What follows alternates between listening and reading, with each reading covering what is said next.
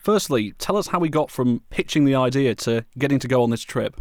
Yeah, so the story all starts out June, July time last year, where the company put their Journey of a Lifetime competition forward. And myself and a group of colleagues that I've worked with brainstormed an idea, and we decided that our Journey of a Lifetime would be to go to Everest Base Camp. But we also wanted to do something for the charity that we've partnered up with this year, which is the NSPCC. And rather than just raise some money, we decided we wanted to give an activity weekend as a bit of a thank you to young children that have been supported by the NSPCC and then have gone back to volunteer in these support centres.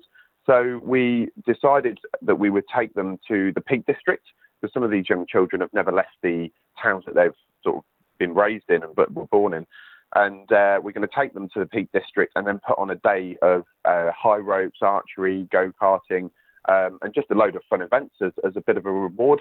And then as part of that, they'll be creating prayer flags, which they'll write down their own sort of hopes and wishes and dreams on the prayer flags, all linked back to the Tibetan traditions. And then we're going to take these prayer flags with us up to base camp a couple of weeks after. Excellent. So the stuff that's happening before is kind of like a warm-up act, if you like. Yes, yeah, definitely. And it's just our way of saying a bit of a thank you for these children that have gone back and volunteered their time back in these support centres. You talk about the pitching of the idea. How pleasing was it to see off the competition, if you like, and convince your employers that this journey was the one for them? Oh, it was brilliant. It was two of my colleagues that I work with that actually went in and did the final presentation. And yeah, we were all on tenterhooks waiting, but there was actually only 7 of us in the original group that got put forward that went into the final. And when we found out that we won, we also got told that because the original competition was open to up to 10 employees, that we had 3 spaces, so we could invite another 3 people. So we actually decided that we were going to invite 2 girls from one of the other teams that entered into the final, and then another gentleman from one of the other teams that was in the final. So it was great, actually, a good example of some of the Halford values, and it was great to get some of the other people that weren't successful involved in the team as well. And another thing you've been doing recently, I believe you went to Snowdon recently. Tell us a bit more about that. Yeah, so we went to Snowdon a few weeks ago when we were actually there the day before Greg James from Radio 1 climbed up the mountain, and the weather was it was quite bad. There was a lot of snow and ice, and I'd say about 50% of the people that we saw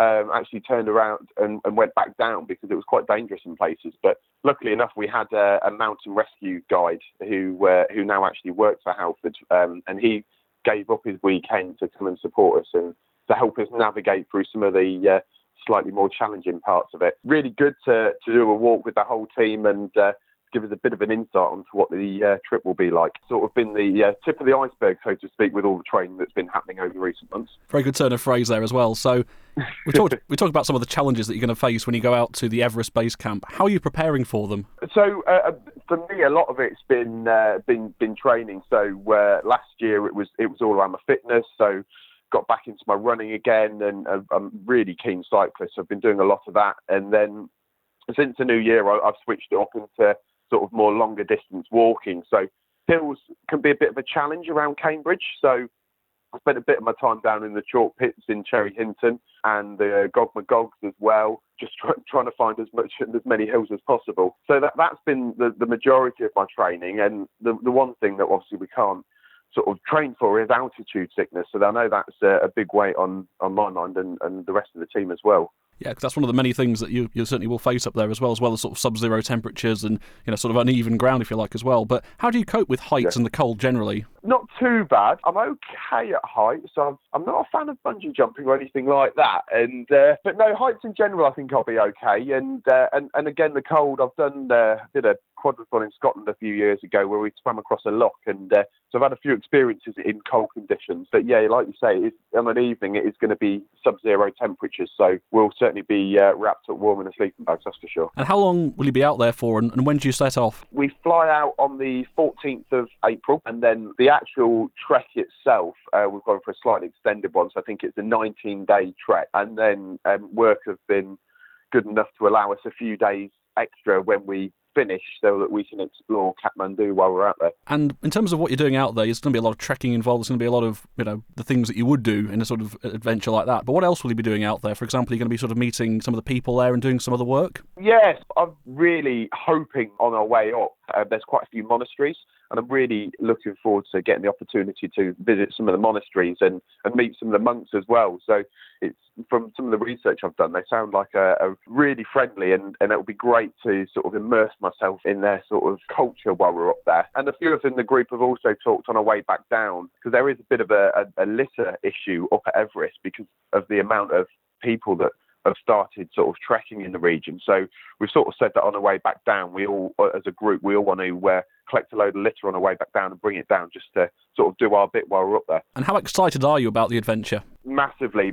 I think the name of the competition, sort of Journey of a Lifetime, sort of sums it up really. Probably not going to get the opportunity to do something like it again. And also the fact that we're raising the money for the NSPCC and giving those children a sort of a weekend away as well. And also the flags that they make will be up at base camp. So it's sort of got a load of extra layers to it. So yeah, it's fantastic. And we talked earlier on about Nepal as well as a country. I mean, it's a beautiful country from the pictures I've seen of it as well. But they do advise not trekking out there alone, and there are potentially earthquakes as well. Just how much reading up have you had to do on the country before going? Because obviously the Foreign Office put a lot of stuff about foreign countries on their website as well. So have you been sort of having a look through guides and getting a feel for what you can expect? Yes, and actually Halford's had to do a bit of research first just to make sure that they were sort of happy for us to go, because there are some real challenges out there. I mean, obviously it's dangerous in itself trekking to base camp, and unfortunately there are deaths on that trek. And even just flying out there, so you might have seen in the news only last week there was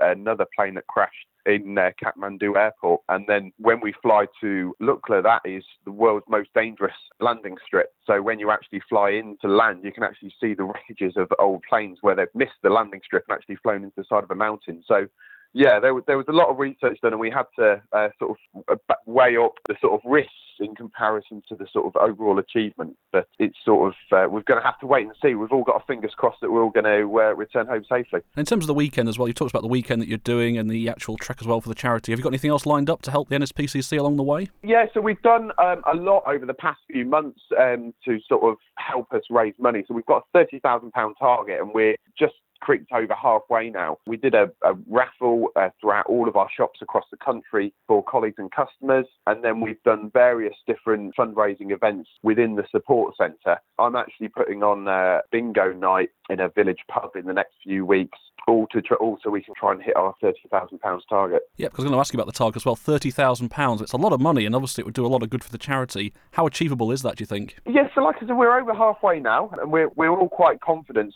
So when the team that won last year went away, they actually got the majority of their donations while they were actually on their trip. So we're quite confident that we'll be able to hit that. And as a bit of a backup plan, we've all said that we will buy some different sort of souvenirs while we're out there.